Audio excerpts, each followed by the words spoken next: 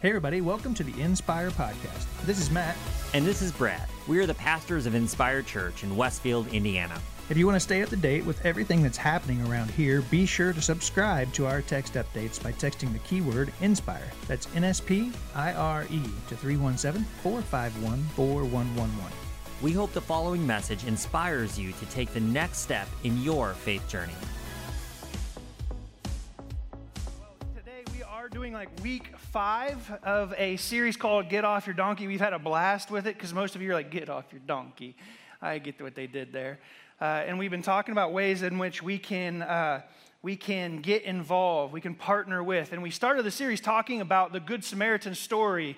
And if you don't know it, we're not going to talk about it today, but you should probably check it out because it's kind of important. But basically the idea of it was that there were some religious people on the way to the temple or on the way to Jerusalem, and they passed by a guy who'd been beaten, and along comes a guy that stops and helps the guy. And a Samaritan guy ends up stopping and helping the guy who was beaten and left along the side of the road half dead. And Jesus was telling this story as an example about who was this guy's neighbor, the guy that was beaten, which one of the people who passed by was truly his neighbor. And in this story, Jesus uses this illustration, and he says, you know, the guy picks up the dude who'd been beaten, the Samaritan guy picks him up, and puts him on his donkey. And we've been talking about how, like, if you want to participate in what God's doing in this world, like, you can't sit idly by on your donkey. Like, you've got to get off your donkey. You've got to get involved. You've got to get moving. There's things that you can do that you're invited to do. And today we're going to wrap this thing up. And I kind of want to start with, Jesus told parables. I don't think I am Jesus, but I'm going to try to tell a parable today. Can we do that? Yeah? You're going to be like, oh, gracious, this ought to be good. So let's imagine you have a friend. This friend of yours is a good friend, someone you love a lot. Like, not in a weird way, but, you know, like, you love them, you care about them. And this friend of yours has, like, they've gone through schooling. They had, like, a dream placed deep within their soul that they were going to do a certain thing with their life. They went for years for schooling and were prepared for this job. And they got out of their school and they took off. They got hired into their dream position. They were like fully alive in this new job that they had. And they started off and things were going pretty well. And you're like excited watching them. Like, there's something fun about watching a friend of yours that's just like coming alive, right? When you see somebody who's worked hard for something for a long time, and then suddenly it looks like things are coming together, you're like, oh man, that's fantastic. That's so great. Like, you can think of this in your life too. Like, you've had things you've worked hard for, and to see how, like, when things start to come together, it's exciting for you, right? Like, honestly, even within the life of our church, like when you start thinking about how long of a journey it is to like start a church from scratch, and then like today we have like 2 services. You're like, hey, man, it feels like things are going well. You know, it's exciting to see things happening good for people, right? So this friend of yours is loving their job. Like, you go to dinner with them, you're like, man, they just talk your ear off in a good way, like not in a bad way. Like, sometimes your friends talk your ear off and you're like, oh, please stop. But you're like, no, I love this. Like, I love hearing them like talk about this because you know the journey. And it feels like they were created for this job. Like, it feels like they were like ready and prepared for it, right? And all of their life, everything in their life has built up to this moment, right? And it turns out their job is like, it's downtown. We'll say it's downtown in the city, and it's an interesting drive for them. And one morning you see on the Facebook that their car breaks down, and you're like, oh no, because they're just getting started. This isn't a friend of yours that has like a whole lot of funds that can, like, you know, they haven't saved up lots of money, and if you're honest, they may even have like a lot of student debt, and you know, and you're thinking, oh gracious, I hope that they can figure out how to keep their job, right? Now, it turns into an ordeal where, you know, they don't post everything on Facebook, although we do have those friends. But you follow up with, man, I saw that your car was messed up. I'm really sorry to hear that. I hope everything works out. And they're like, yeah, I don't really know what I'm going to do. And so, like, the next day you're like, you know, I've got to figure out a way to get involved. I'm going to try to help them. And so you happen to have a friend who has a connection with some vehicles. And long story short, you're able to help figure out a way to help get them a new car. Wouldn't that be great? Because you care so much about the story this person's living that when the story seems to get off track, you're like, I want to help. I want to get off my donkey and I'm going to help, right? I'm going to help figure out a way to solve a problem. Like, I can't solve all the world's problems, but I can I can work with my one friend. I heard a long time ago, Andy Stanley, who's a pastor I quote all the time. He, in one of his leadership lessons, he talked about doing for one what you wish you could do for all. Like, you may not be able to do something for every person in the world, but there are sometimes some people and some stories you can help. You can get involved. You can, because you can do for one what you wish you could do for all. I wish you could do it for everybody. I wish I could get a car for everybody who needed a car. I can't, but I can do it for this one friend. So you get involved, right? I think of this story much like this story, and it's a little different, so don't get caught up in all the details. So if you're deep theological thinker, don't sit here and poke holes in my parable, okay? You'll hurt my feelings. But I think of this story, and I think it's similar to the story of humanity. And what I mean by that is that God, at the beginning of the story, in Genesis, you have God who creates the world. And he creates mankind, and he loves his creation. He says it's good. I mean, and you've made things before, and we're not even great at creating things. And the things we create, we love them, right? I've seen art that people do, and you're like, oh man, when your kids create the art, and you love the creator of those things, or the things that make, the people who make that stuff, it means so much more to you, even if they're not great artists. I have a friend, Cindy, her dad was a fantastic artist. I saw pictures of his stuff, and I'm I admire his art, and I've seen it, and I'm man, that dude is a great artist. But for them, that art means even more, because they knew the person even more. It meant so much more to them. This is why you hang up those weird stick picture or stick people pictures your kids give you, because you love your kids, and you know that if you throw them away, it'll be a small riot in your house, right? Anybody in here you hide the things you hide? If your kid's in the room, don't raise your hand. But you subtly throw away things that they created. That's not beautiful, but I love them. Right? I think God, he loves his created work. He loves us. And when the story is told to us in Genesis, the story goes off track. God creates the world, and he loves his creation. And it says that God and man are together, and they are at peace, and they walk among the garden together. And there's this harmony, this connection that God has with his creation. And then the story kind of gets off track, and you see mankind kind of veer. What they were created to do, they lost their sense of purpose, and they went somewhere else. It's as if God had this dream and a mission, and when they chose something different, the story started to fall apart. And God didn't sit idly by, though, as the story unraveled. And God didn't just sit idly by and think, well, we'll try again in another galaxy far, far away. Right? That was close to a Star Wars joke, wasn't it? Yeah, it really was. God didn't just sit idly by. Now, I want to point out something, because the original intention I think that God had for his creation and man was that we would reflect God's image. I've talked about this before, but ultimately God gives mankind, and I mean women and men, they were both created in the image of God, and we were reflecting God's glory, his image to the world. It was as if when people saw human beings, they saw each other. When the world would see or encounter a human being, it would be as if they saw or encountered God himself. That's how it was intended. That man would reflect that glory, reflect that image to the world, and that we would be partners with it. So much so that we were going to be, God was the creator. He created us, and then he invited us to be co-creators. And what I mean by that is God, rather than creating all the animals and bringing them all in and introducing Adam to him, hey Adam, meet the zebra. Hey Adam, meet the aardvark. He didn't do that. He asks Adam to participate in the creation. If you don't know this story, it's interesting. And I'm giving you the flyover of it. But he invites Adam to name the animals, which would have been a terrible job for a guy like me. I'd be Bob 2, Bob 3. I would not have the creativity to name all these animals. And so, he invites Adam to participate in it. And so Adam gets to, literally, he's a creator with God. this creator, God, created things that create. Think about how our world works. Like the things that are in our world, they create alongside the creator.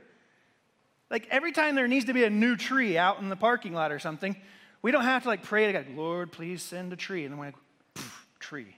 We don't have to do that. Because God created trees and the trees create trees. God created us and then we get to have children. And then sometimes wonder why. Like what was I thinking? Like you've done this. Like you've seen creation and it keeps moving forward. God intended the creation and his creation to be things that would continue forward. Now, our participation in this world got off track when we stopped walking alongside. We stopped being in a peace and harmony with God, and we wanted to do it our own way, and that's a whole other sermon.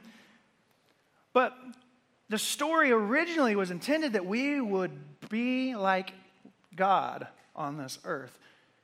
Not that we would be God, but that we would reflect his goodness, his life, his glory in the world.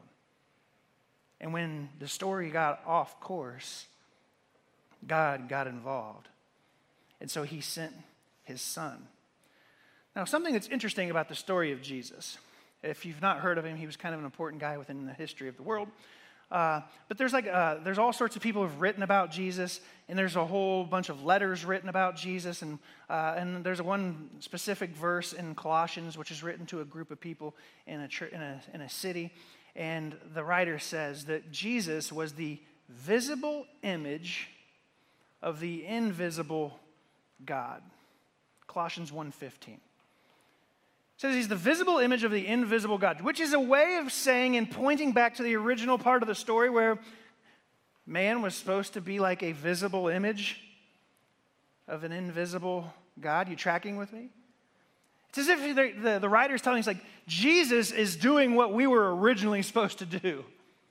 Jesus is showing a way back to that story, returning people back. Like the writers of the scriptures talked all the time about how God was putting the story back together and how God was going to, was retelling the story, and he was making all things new and returning things. And when we talk a lot of times about like mankind, we're invited into repentance.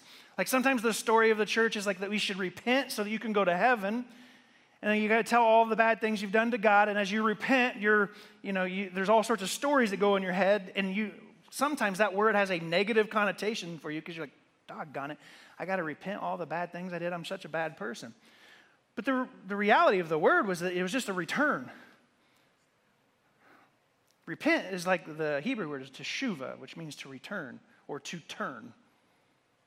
Returning to the original calling, the original purpose of mankind, to return, to repent. Jesus was like returning the story back to what it was originally intended to be because men had missed the mark. You know the word sin. I've taught this before too, but like the word sin, it's an archery term. Like lots of people are like, I don't know if I believe in sin.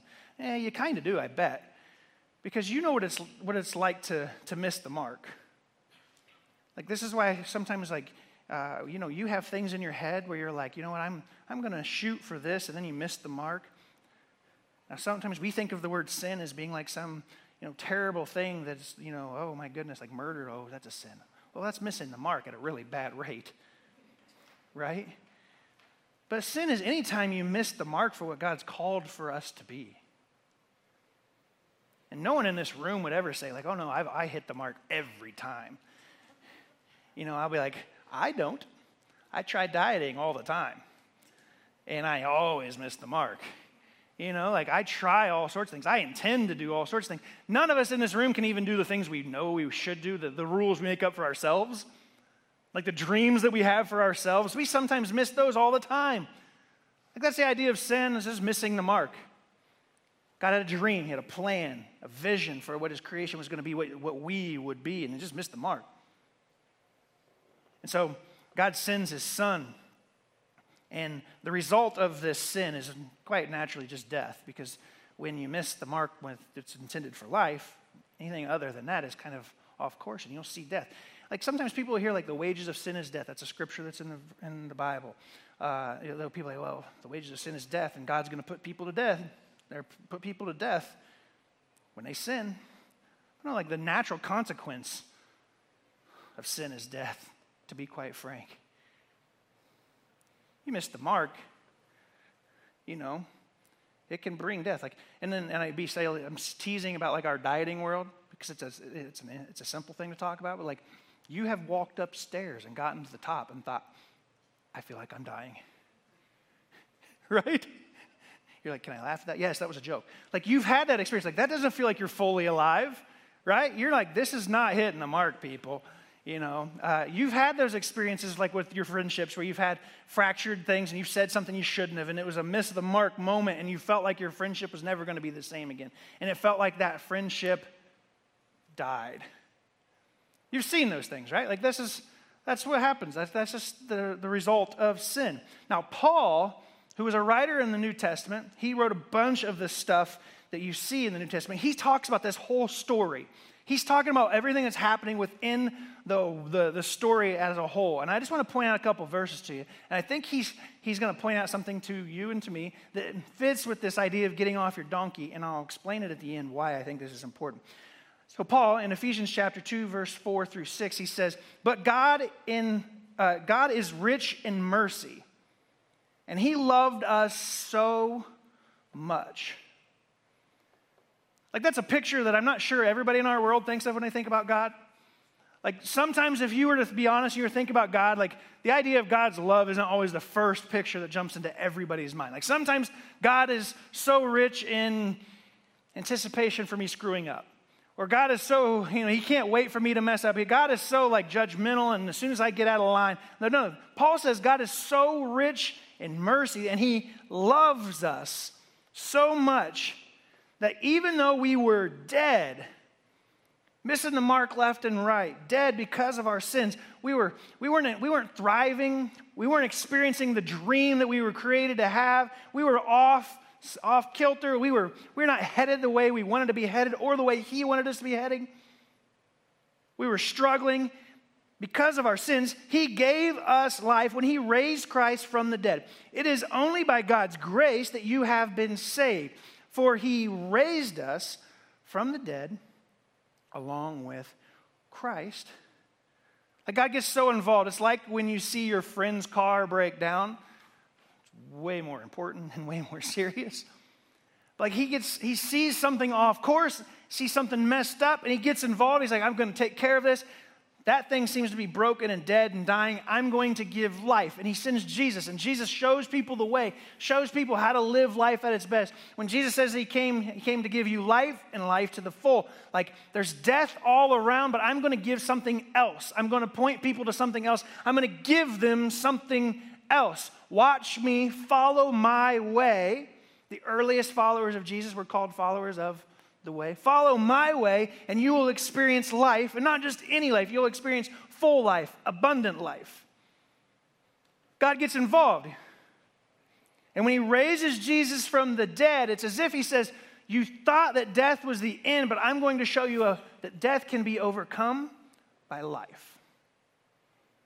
Along with Christ, we've been raised and seated us in the heavenly realms because we are united with Christ Jesus. Now, for some of you, are like, thanks for sharing that with us, Matt. I've gone to church my whole life. I've heard all about how Jesus saves us. He's given us life. And then I want to point out something very specific about this verse. He says that he seated us in the heavenly realms because we are united with Christ. Can I tell you as a pastor, one of the number one things people ask me about is heaven? Heaven.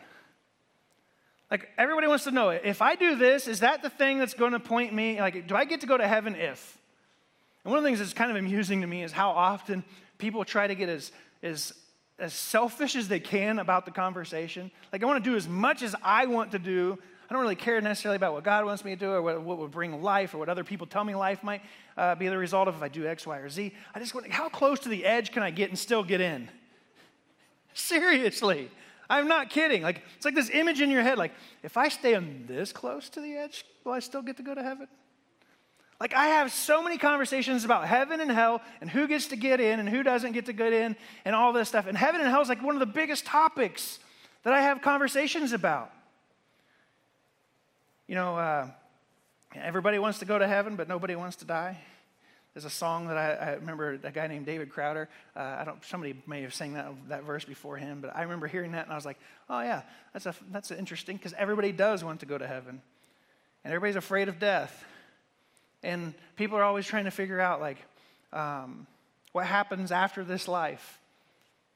What happens when I die? Where do I go? And how will I know for certain?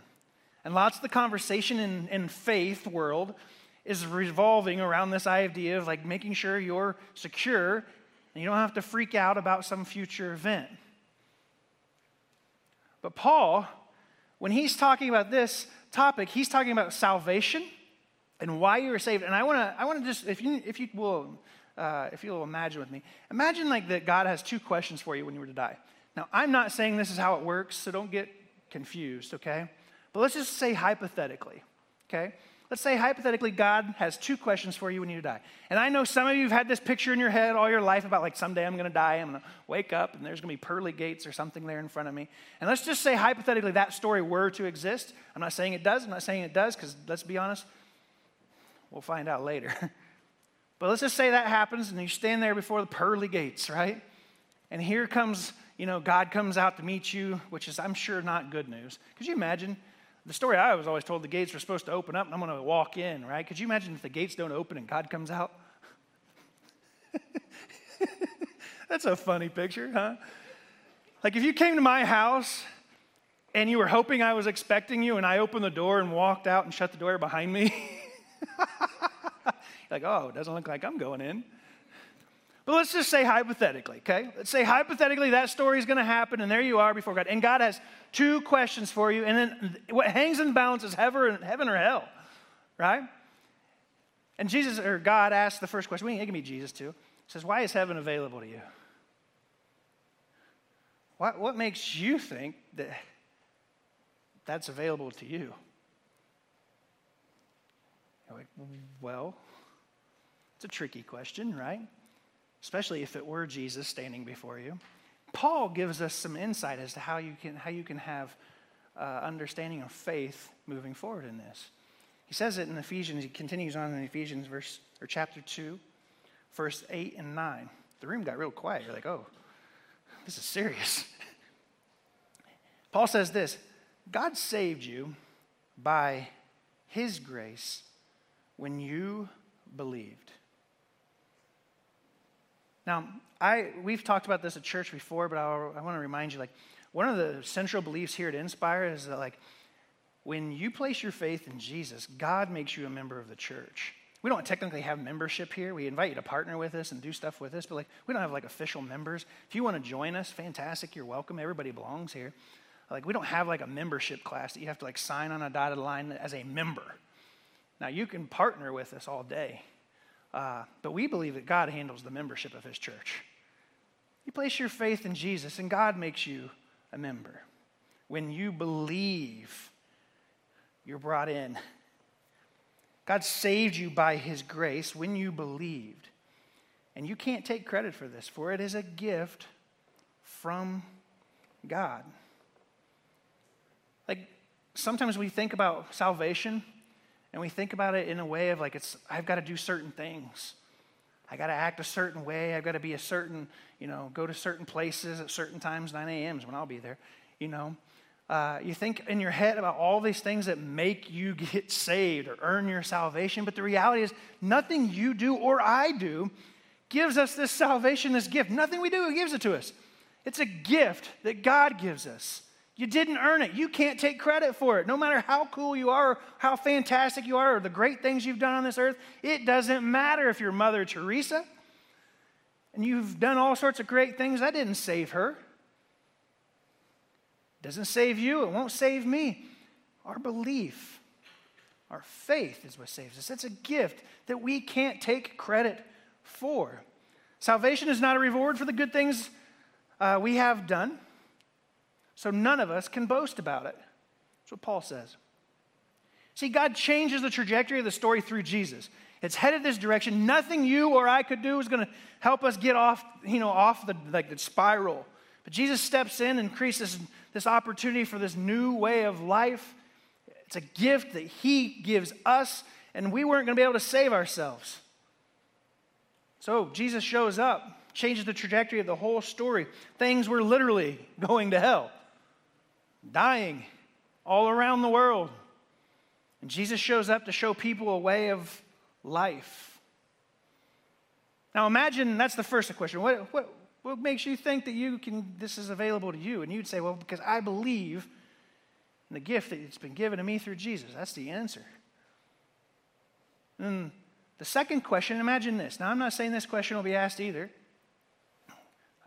I've asked God, could you tell me? And he didn't tell me. But just imagine, okay? And I don't think this is a prerequisite necessarily.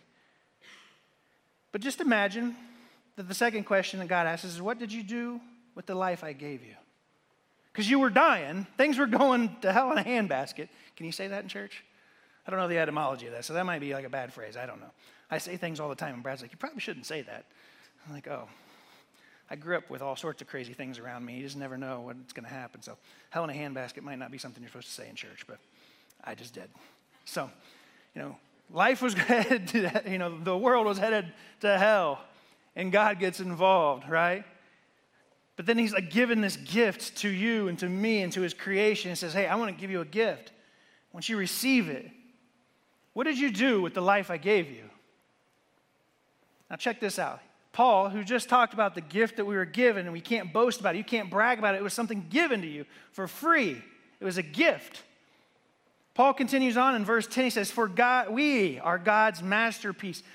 Think back to that creation story. That term masterpiece is about creation. It's a pointing back to the story. We were the thing God created and loved. Your child thought that thing you threw away was a masterpiece, You've seen a masterpiece. It was created and it was fantastic. We were God's masterpiece. He has created us anew. He created us and it got kind of messed up, but he's created us anew. He's given us this new opportunity in Christ Jesus. We've been made anew. So, meaning there's a reason for why you were created anew. There's a reason why God cared so much about you and me.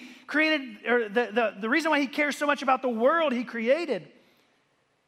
There's a reason why he cares, and the reason why he gets involved. So we can do catch this, good things he planned for us, say it with me, long ago. Do you see this story? See how it all connects? God's making it all new. He's putting it all back together, and there's a reason for it. He's invited you and me through this story that he's telling to get involved, to participate, to help create, bring life to this world. Jesus prayed so many times about bringing heaven to earth. You may even remember, may your will be done on earth as it is in heaven. Jesus was really concerned about heaven coming to earth. He wasn't always all that concerned about someday heaven when we go there. He was really concerned about what's happening here now. Now, Reggie Joiner, I think I told you the last time I taught on this. Brad and I planned this series. We got going into it, and then later we discovered there's a book called Get Off Your Donkey by a guy named Reggie Joiner. And I love Reggie Joiner because he's sarcastic. If you listen to him, you'll be like, oh yeah, now I know why Matt likes him. Because he's snarky. And he probably says things like hell in a handbasket. I don't know. And so he says this, we don't earn our salvation. Jesus does that. But when it comes to the stewardship of our lives, we can't offer up Jesus' work on our behalf. God expects us to do something with what we have received. You see, when we are so concerned about heaven someday, it seems that the goal, for some people and some people's faith, is that heaven someday, hopefully someday I'll get into heaven. But why not be concerned about heaven here, now, today? Jesus told the parable of the religious leaders walking by the guy laying half dead on the side of the road. Not because it was going to be a cute story, but it was because it was happening in the world. All around, the people that God had intended to be the ones to partner with him. The Jewish people have this phrase called tikkun olam, which means repairing the world. Jewish people believe that they had a role to play in repairing the world. Sounds similar to what Jesus is teaching, right? Like Jesus kind of brings that to life, speeds that forward. Religious people in Jesus' time were really good at walking past people who were hurting and just being more concerned about someday I'll go to heaven, someday this. I'm going to, get really inward focused about their lives. Jesus didn't tell the story because it was cute. It was happening. This is part of the problem. Aren't you so glad we've changed so much? Like, let's be honest, like, sometimes church people get this bad rap of like, well, they sit on their donkeys really well. And it can sometimes be an animal that they're sitting on that they just don't stop. And other times it's like their back end. In the King James Version, they call the donkey the ass. You know that, right? People are sitting on that. I'm not sure I can say ass in church, but that might be too far. I don't know. Like, you're just sitting idly by. Like, what in the world? Like, sometimes I wonder if God looks at the world and he sees us down here and he's like, hey. You see what's going on over here? You see what's happening? Get off your donkey. I put you there for a reason. I gave you that gift of life. Not just so that you would sit by idly, not just so that someday you'd be allowed into to heaven, but I gave you this gift so that you could do something here where I placed you. God has this isn't even in my notes, and I got to hurry. Dear goodness, I'm going to get us out of here late. God, when you look at the story of creation, the beginning of the story, there's no church. Like, look at Genesis. There's no church at the beginning of the story, okay? Like, you can look for it. You won't find it. It's just God and his creation. It was all in harmony together. You go to the end of the story, Revelations. The end of the story, there's no mention of the church. It's just God and creation. Part of he had a mission in the world. He's like, I'm going to bring about this mission on the world. I'm going to redeem the world. I'm going to save the world. I'm going to do something amazing and bring life back to my creation that was experiencing death. And so then part of his mission, part of solving his mission was the creation of the church. The church serves the mission that God is up to in this world. Sometimes we think that the mission is supposed to serve the church. Does this grow the church? Is the mission that God's up to in the world, does it help us grow our churches and make it better? Do we get to have cool lights and fog and haze? Like, we think that the mission is supposed to serve the church, but the reality is that the church was supposed to serve the mission. And anytime the church gets off course from the mission that God is up to in the world, we are out of bounds and we are off course. You've missed the mark, and I already told you what the word for that is. Sin. We can't sit idly by because God's got a purpose for us. And it's not all about standing on a corner with a bullhorn yelling at people about someday you're going to go to hell. What would you say to God if you were asked the question about heaven or hell and Jesus? Sometimes it's just about bringing life. Sometimes it's about just helping people have a good time and experiencing life where everything else around them seems to look like death, and then you give them just a glimpse of life. People don't always believe in this story of Jesus. Sometimes people don't believe in God. And I think the reason for that is because they look at this world and they don't see him. They don't see the presence of God. They don't see God at work. They don't see this, all these people talk about this Jesus thing, and I don't see Jesus anywhere. And I already told you what the mission was. The story was that we were to reflect that image and that glory to the world. And when people see us, what do they see? It's a bunch of people sitting on a donkey, looking really good, dressing up, going and doing a bunch of nothing. Oh, great, we stood in the dark and sang some songs. I'm not saying those things aren't important, but if that's all we do, if it's just about the songs you sing and the words you do and punching the time clock and doing your time at church so you can feel good about yourself, we've missed the mark, people. God's got us in this world for a reason. We gather here.